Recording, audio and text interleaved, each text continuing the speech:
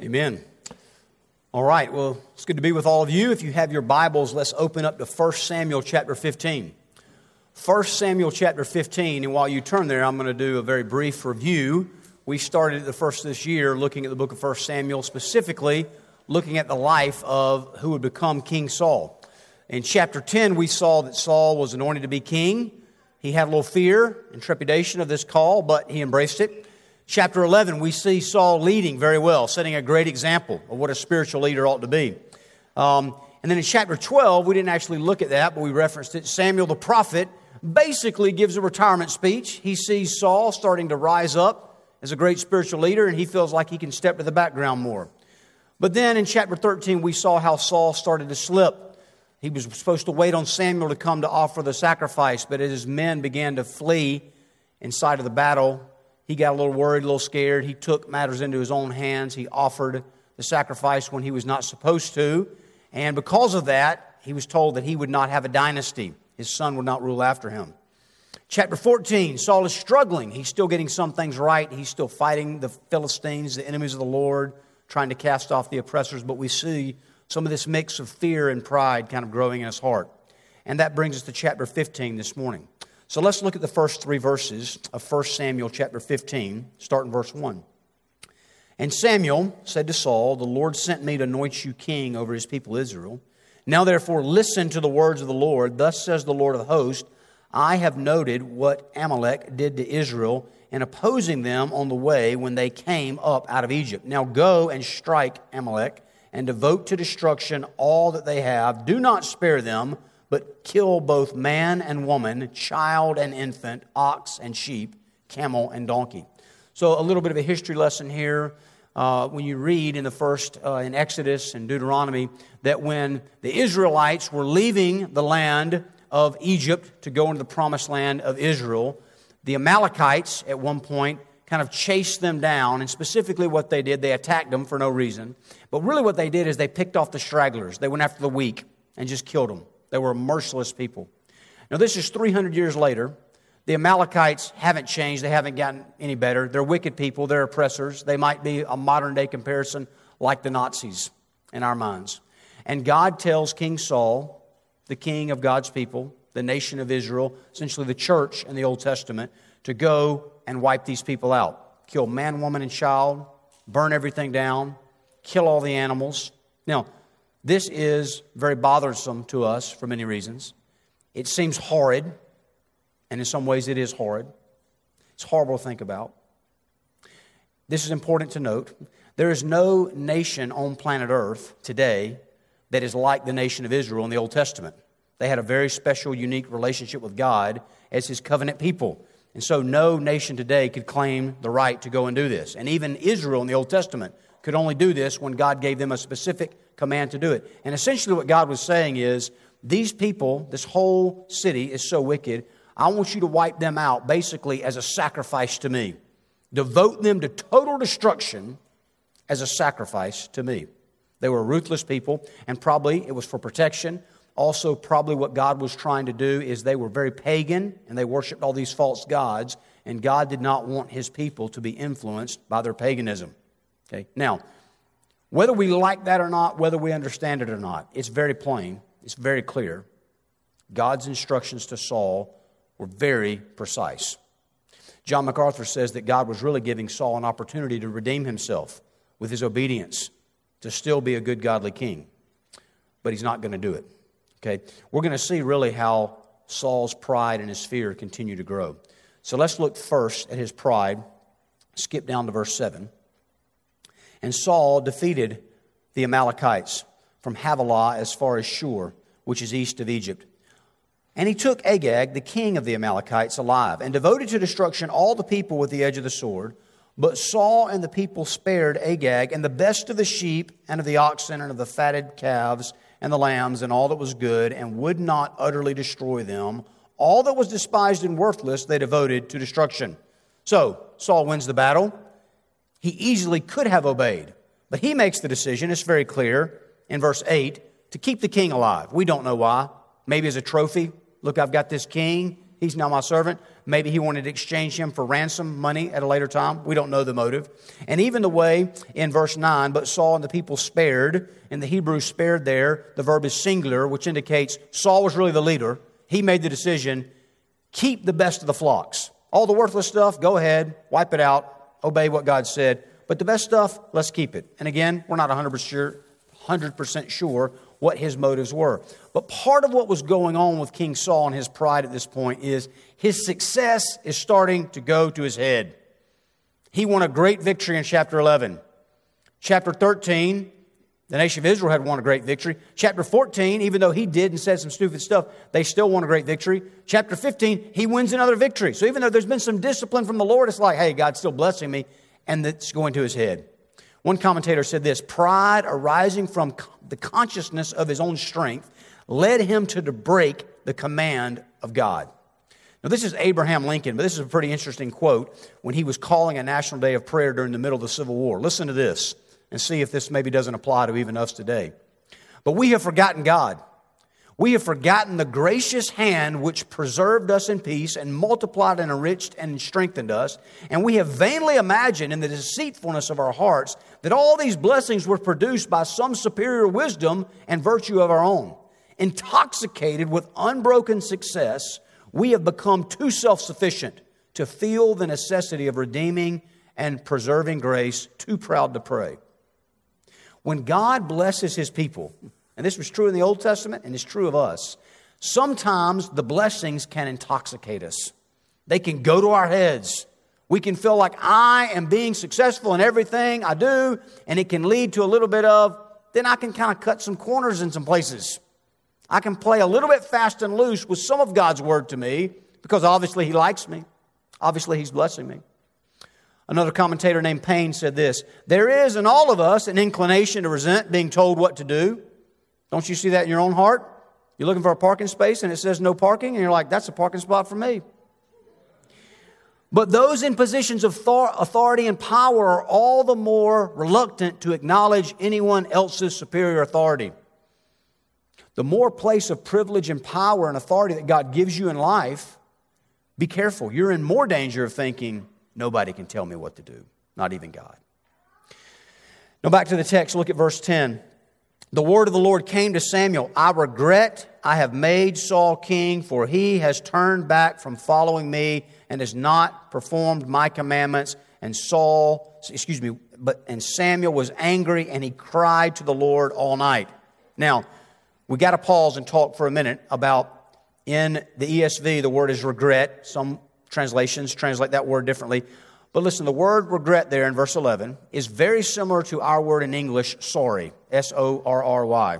And let me explain. It has a range of meaning. So if I got in a big hurry tonight or this morning and I was in a bad mood and I just threw my car in reverse and was flying out of the driveway and I sideswiped my wife's car, I sinned. I wasn't paying attention. I wasn't responsible. I wasn't being a good driver. I would go inside and I would say to my wife, I'm very sorry. I hit your car. We'll get it fixed. It's my fault. I take responsibility. I'm apologizing. I'm sorry. And we all understand that word would work in that context. Also, though, if my wife came home and said, I had a terrible day, and I said, well, what happened? She said, somebody sideswiped me in the parking lot, tore up my car, I might say, I'm so sorry that happened to you. Now, what I'm doing in that moment, I'm not saying it's my fault. I was actually the one that did it in the parking lot, and I ran away and didn't tell you. Some stranger did it to you, but I'm grieved. I'm sad in my heart that it actually happened to you. Do you understand the way that word can work in two different ways? So when God says, I regret, he's not saying I'm apologizing. He's not saying I made a mistake. But what he's saying is, I'm sad in my heart. This exact same word is used in Genesis chapter 6, verse 6, right before the flood, when God says, I regret that I've made mankind, they're so sinful, and it says, and pain filled his heart. Grief filled his heart. That's the point. God is saying, I grieve over the sin of Saul. Pain is in my heart because Saul has become so arrogant. Now, verse 12. And Samuel rose early to meet Saul in the morning, and it was told Samuel, Saul came to Carmel, and behold, he set up a monument for himself and turned and passed on and went down to Gilgal. Now listen, you don't have to be an expert in theology or Bible study techniques to realize when you start building monuments to yourself, that's a big sign of pride. Now, my guess is none of us have ever built a statue outside to ourselves in our front yard. But we do like to toot our own horn sometimes, do we not? And say subtle things to draw attention to our gifts, our success, our blessings. It's a bad thing. We are supposed to live and do life for the glory of God, not for ourselves. But oftentimes, we can start to do it for ourselves. Look at verse 13. And Samuel came to Saul, and Saul said to him, "Blessed be you to the Lord. I have performed the commandment of the Lord." Now, what's going on here? Maybe at this point, Saul is so self-deceived, he really thinks, everything's fine. I did it. Much more likely, as we'll see from the rest of the text, he knew what he had done was wrong. And he knows Samuel tends to get on to him when he sins. And so because there's this sense of fear, there's this sense of insecurity, there's this sense of guilt and shame, rightly so, he seeks to cover it up with some false bravado. Overconfidence. Everything's fine here, nothing to see. Just carry on, Samuel, pass on by. Everything's great. Matthew Henry had this to say, "Thus sinners think by justifying themselves to escape being judged of the Lord, whereas the only way to do that is by judging ourselves. Those that boast most of their religion may be suspected of partiality and hypocrisy in it." You hear what he's saying there? A guilty conscience oftentimes wants to start boasting about, but look at all the good I'm doing. Look at all the ways I'm serving. Look at all the ways I'm giving. Because what we're trying to do, we're trying to justify ourselves. We're trying to say, everything's fine here. Whereas Matthew Henry says, the right way, the humble way, the godly way is to say, be brutally honest with yourself. Be brutally honest with others. Most importantly, be brutally honest with God about your sinfulness. Here's my sin. I know my sin. My sin is ever before me. I'm sorry, and I repent. And when you do that, God won't have to judge you.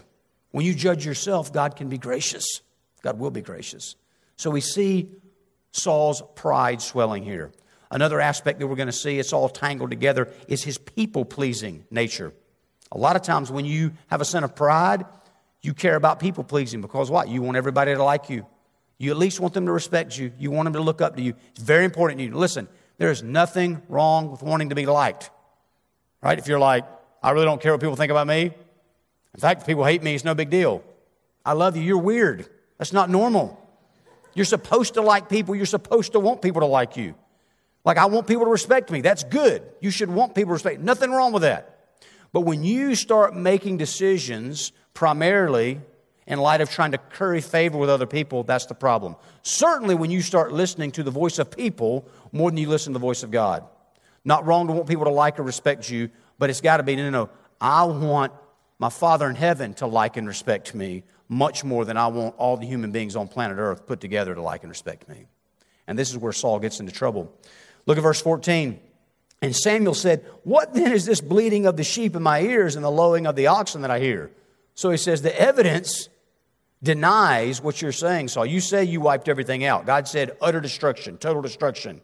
And I see a flock of animals over here. Verse 15, Saul said, "They have brought them from the Amalekites, for the people spared the best of the sheep and of the oxen to sacrifice to the Lord your God, and the rest we have devoted to destruction." Now, guys, just notice, this goes all the way back to the Garden of Eden. Do you remember Genesis chapter 3, verse 10? God starts asking Adam questions. Did you eat of that forbidden fruit, Adam? The woman whom you gave to be with me. Lord, it's not really my fault. I mean, technically I was there, but it was really you and the woman. It's y'all's fault.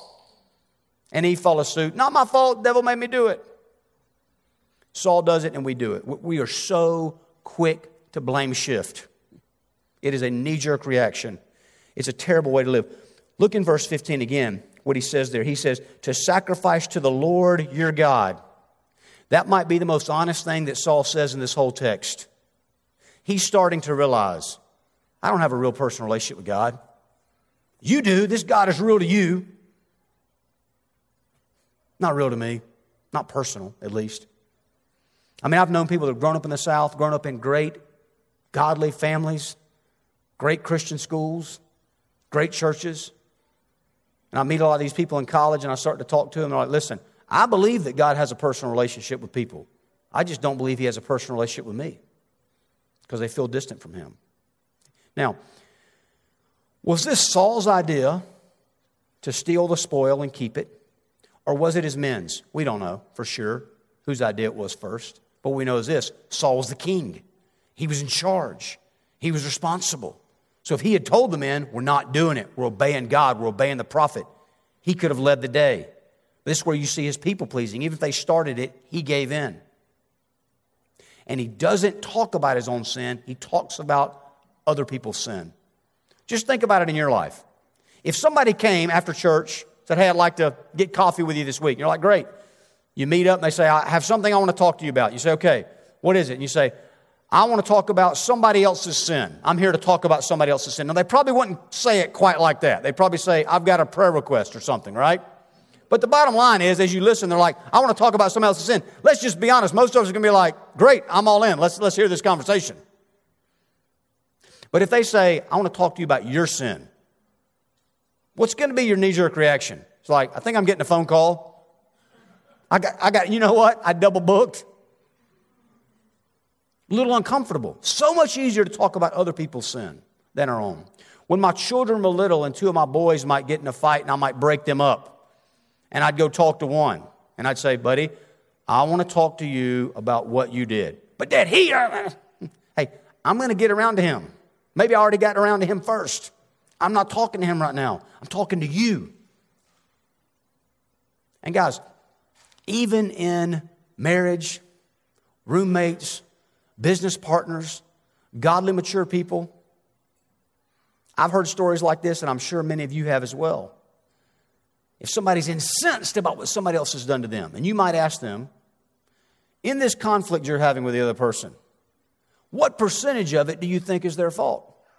And they might say, 99%. I mean, I know I'm not Jesus, but I feel like I did almost everything right in this incident. Okay, for now, we'll give 99% to your wife. But I'm not talking to your wife right now, I'm talking to you. So let's talk about the 1%. That's not how most of us live. It's how most of us ought to live. Okay? I remember one time, tell a story of myself, when I had gotten into an argument with one of my sons. It started well. It did not end well. And as he went out of the room, slamming the door, and it had gotten to be a pretty heated conversation, my wife is a great wife for me. This has happened more than once, unfortunately. She'll say, would you like some feedback? And usually in my heart, the answer is no, I don't want any feedback. I'd like a compliment. I'd like encouragement and support. I don't want any feedback. But 9 times out of 10, either because I'm trying to appear spiritual, or maybe I'm actually having a Holy Spirit moment, I'll say, yes, please give me your feedback.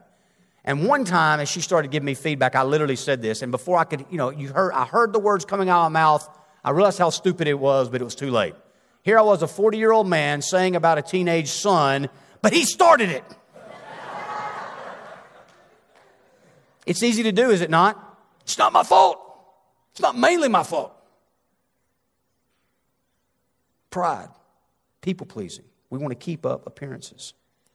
One commentator said this, though Saul acted religiously, we're going to have a sacrifice to Jesus. He actually did not listen to the voice of the Lord. Arnold says this, partial obedience is disobedience made to look acceptable.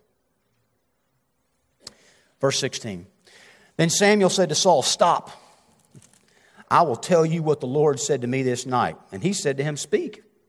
And Samuel said, though you are little in your own eyes, are you not the head of the tribes of Israel?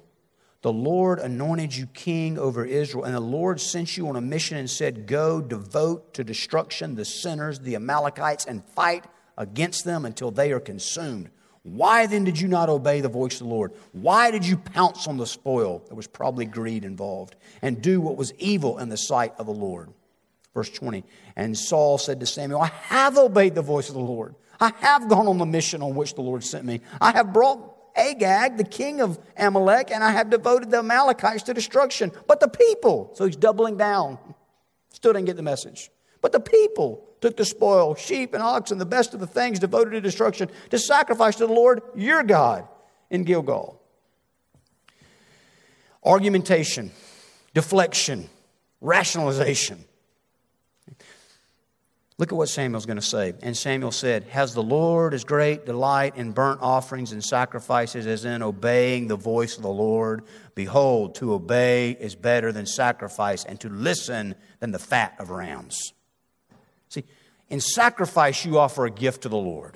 Here's something costly to me, but I give it to you. In obedience, you give yourself. I'm the gift, God. Whatever you want, full surrender. Evan says this, to sacrifice with wrong motives is worse than no sacrifice. Sacrifice was a way to express desire to love God. So when we're just going through the outward trappings of ceremonies, guys, coming to worship, putting the money in the plate, singing the songs, taking the Lord's Supper, checking all the boxes, doing your read through the Bible in a year plan, but then throughout the week, the way you treat your family, your customers, there's not obedience, there's not love, there's not graciousness. God gets to where He hates our singing. If there's not a life of, listen, not about the perfection of your life. It is about the direction of your life, the sincerity, the genuineness of your love. Look at verse 23. For rebellion is as the sin of divination, and presumption is as iniquity and idolatry. Because you have rejected the word of the Lord, He has also rejected you from being king. Samuel's saying, when you know something specific that God has told you to do, and this is not all the time, a lot of times there's gray issues we're not sure about, but when it's crystal clear and you say, I'm not doing that, it's the same as witchcraft, sorcery, bowing down to a false god. I mean, we'd say, I'm a good Presbyterian person. I live in Florence, Alabama. I'd never do anything like that. I'd never bow down to an idol. I'd never even play with a Ouija board. But he's saying at some level, a direct, intentional breaking of the command of God is like swearing loyalty to Satan. I wish Satan would give me some advice on what to do today. That's how serious it is in the mind of God. So I just ask us, whose voice is honestly more important to you? God's or every other human being put together? Who do you care about pleasing? Who do you care about honoring? Who do you care about getting a smile from and the respect from? There's pride, there's people pleasing, and then last, there's pretense. There's just a fakeness. Look at verse 24. Saul said to Samuel, I have sinned, for I have transgressed the commandment of the Lord in your words, because I feared the people and obeyed their voice. And it's like, wow, where'd this guy come from? All of a sudden, honesty, humility. You're right, I sinned, broke it, and I'll get to the heart, man. I'll get to the sin behind the sin. It was fear, it was the people pleasing. But did you notice why he gets so humble, so honest, seemingly in verse 24? Did you notice the last thing of verse 23? God has also rejected you from being king. When he heard that God said, you're not going to be my king anymore, when the painful consequences came crashing down, that's when Saul started to get humble, started to get honest. He said the right thing, but he didn't really mean the right thing. And we're going to see he didn't do the right thing. I mean, guys, just think about it. At any point that he wanted to, he could have said, I'm sorry, we're going to kill all these animals right now, and I'll go chop the bad king's head off. He never does that. He's playing politics. Some of you will be old enough to remember January 26, 1998, the president was accused of having an affair with a young intern, and standing behind almost like a podium at some point, he gave a press conference where and listen, I'm not making a political statement here, all right? This is a spiritual statement, but I think it will resonate. Literally, he said, I did not have sexual relations with that woman, Miss Lewinsky. And then I think it was August later where he had to come back and say, I did have an inappropriate relationship. Why? Because he was busted, there was evidence, and because it was hurting him politically. When consequences come to bear, we tend to have what I call Clinton repentance. You caught me, so I guess I might as well go ahead and admit it. And listen, this gets Democrats and Republicans, all sorts of people, and kings of God's people. But it's not really repentance. 2 Corinthians chapter 7, verses 8 through 10, talks about two different kinds of sorrow. There's worldly sorrow. It's really just, I'm sorry I got caught. It leads to death. There's godly sorrow, and you know the real difference that you know between godly sorrow and worldly sorrow? Godly sorrow always leads to real repentance, not just in words, but in actions. You change. Verse 25. Now therefore, please pardon my sin and return with me that I may worship the Lord. You see what he really cares about?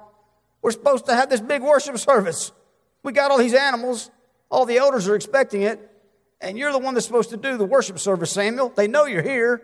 I'm going to look like a fool. People are going to know something's wrong if I go to the worship service without you. So can we just put this behind us? Please just get on my arm and let's walk to the service together. He cares about appearances. Look at verse 26. And Samuel said to Saul, I will not return with you, for you have rejected the word of the Lord, and the Lord has rejected you from being king over Israel.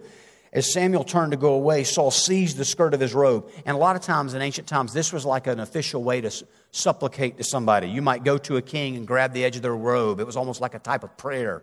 Please hear me, tugging on his robe. The end of verse 27, and it tore.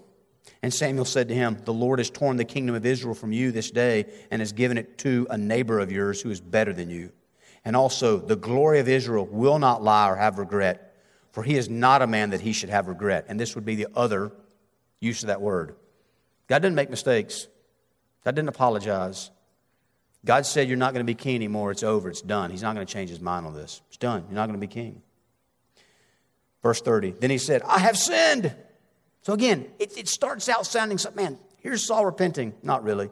Because look at, yet honor me now before the elders of my people and before Israel, and return with me that I may bow before the Lord your God.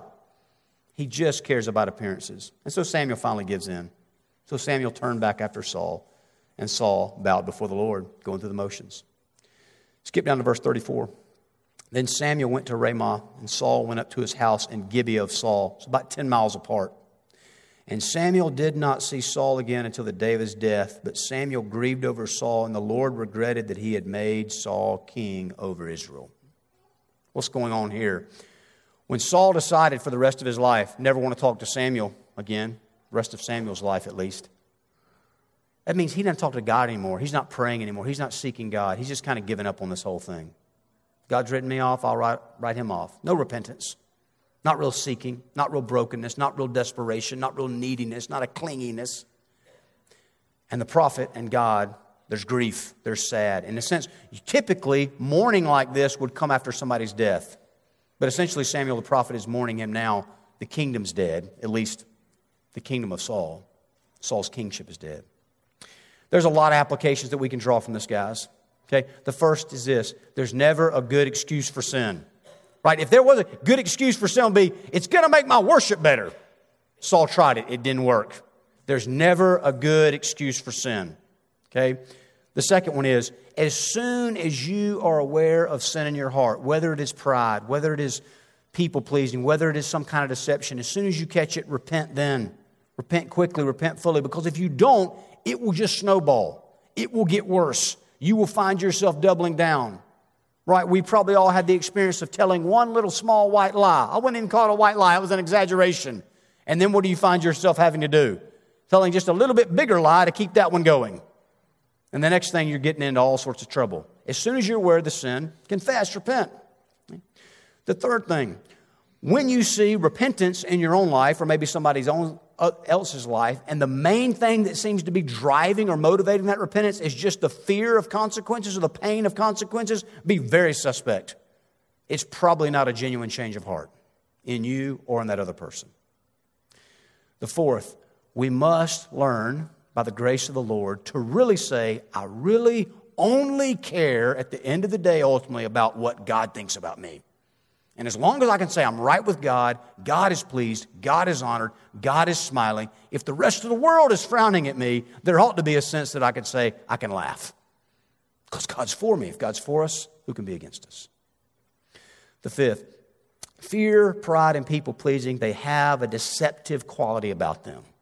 There's a sense in which you are trying to make yourself appear better to others than you really are, right? You're trying to constantly put your best foot forward. I heard a friend of mine doing a marriage, and he said, the problem is in dating, we're always putting our best foot forward. You know what marriage is? That second foot comes forward and joins it. But we're experts at this.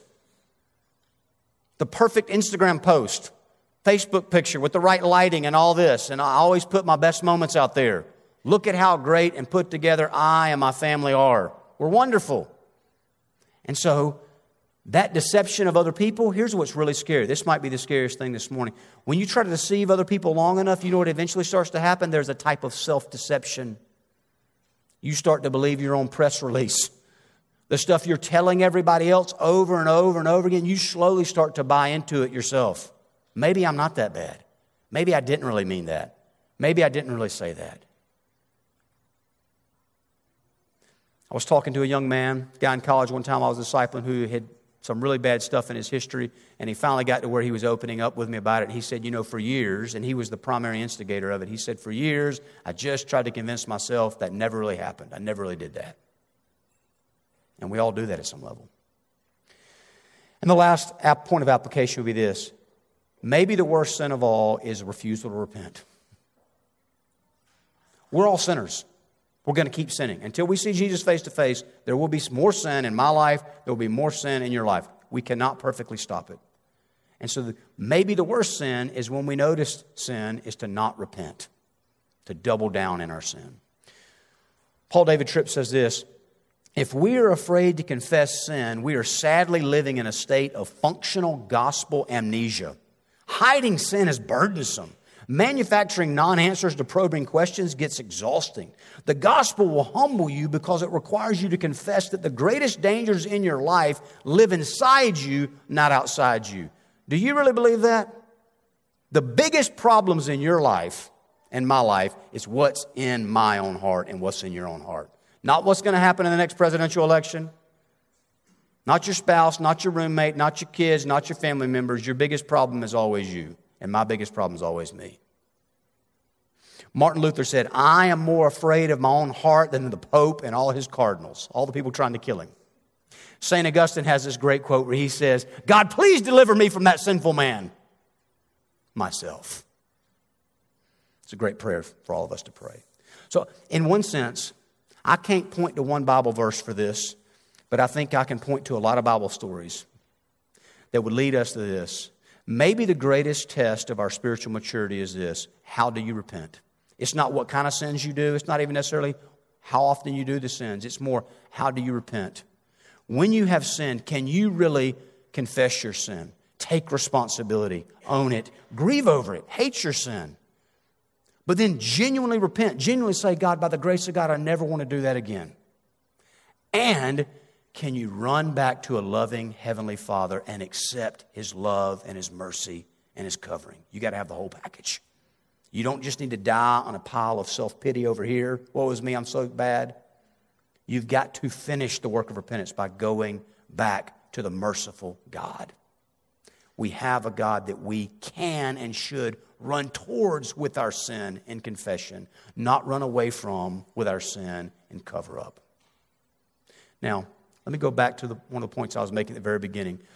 When we read at the beginning of this chapter about the idea that God said, hey, there's a city out there and I want you to go kill everybody, man, woman, and child, it's horrifying to us. Rightly so at some level. But to a similar and even greater degree that is horrifying to us, anytime when we willfully obey the Word of God, it's horrifying to Father God. That His own people would look at His Word and just say, nah, I'll do what I want. It ought to be horrifying to us that we could take the Word of such a merciful God and treat it so lightly. But we do it over and over and over and over again. How can there be hope for a people like us? Why aren't we devoted to total destruction? That's the real question we ought to be asking. Because ultimately, who did God give the kingdom of Saul to? Ultimately, He gave it to the Lord Jesus Christ, the true Son of David. And Christ came to earth, and God gave Him a horrid task to do. Not to kill anybody, but to let Himself be killed for all the sins of all His peoples of all time. To go to the cross and drink the cup of wrath that you and I deserve. And to drink it all the way to the dregs. Christ was committed to total destruction by the Father. in our place where we deserve to be committed to total destruction.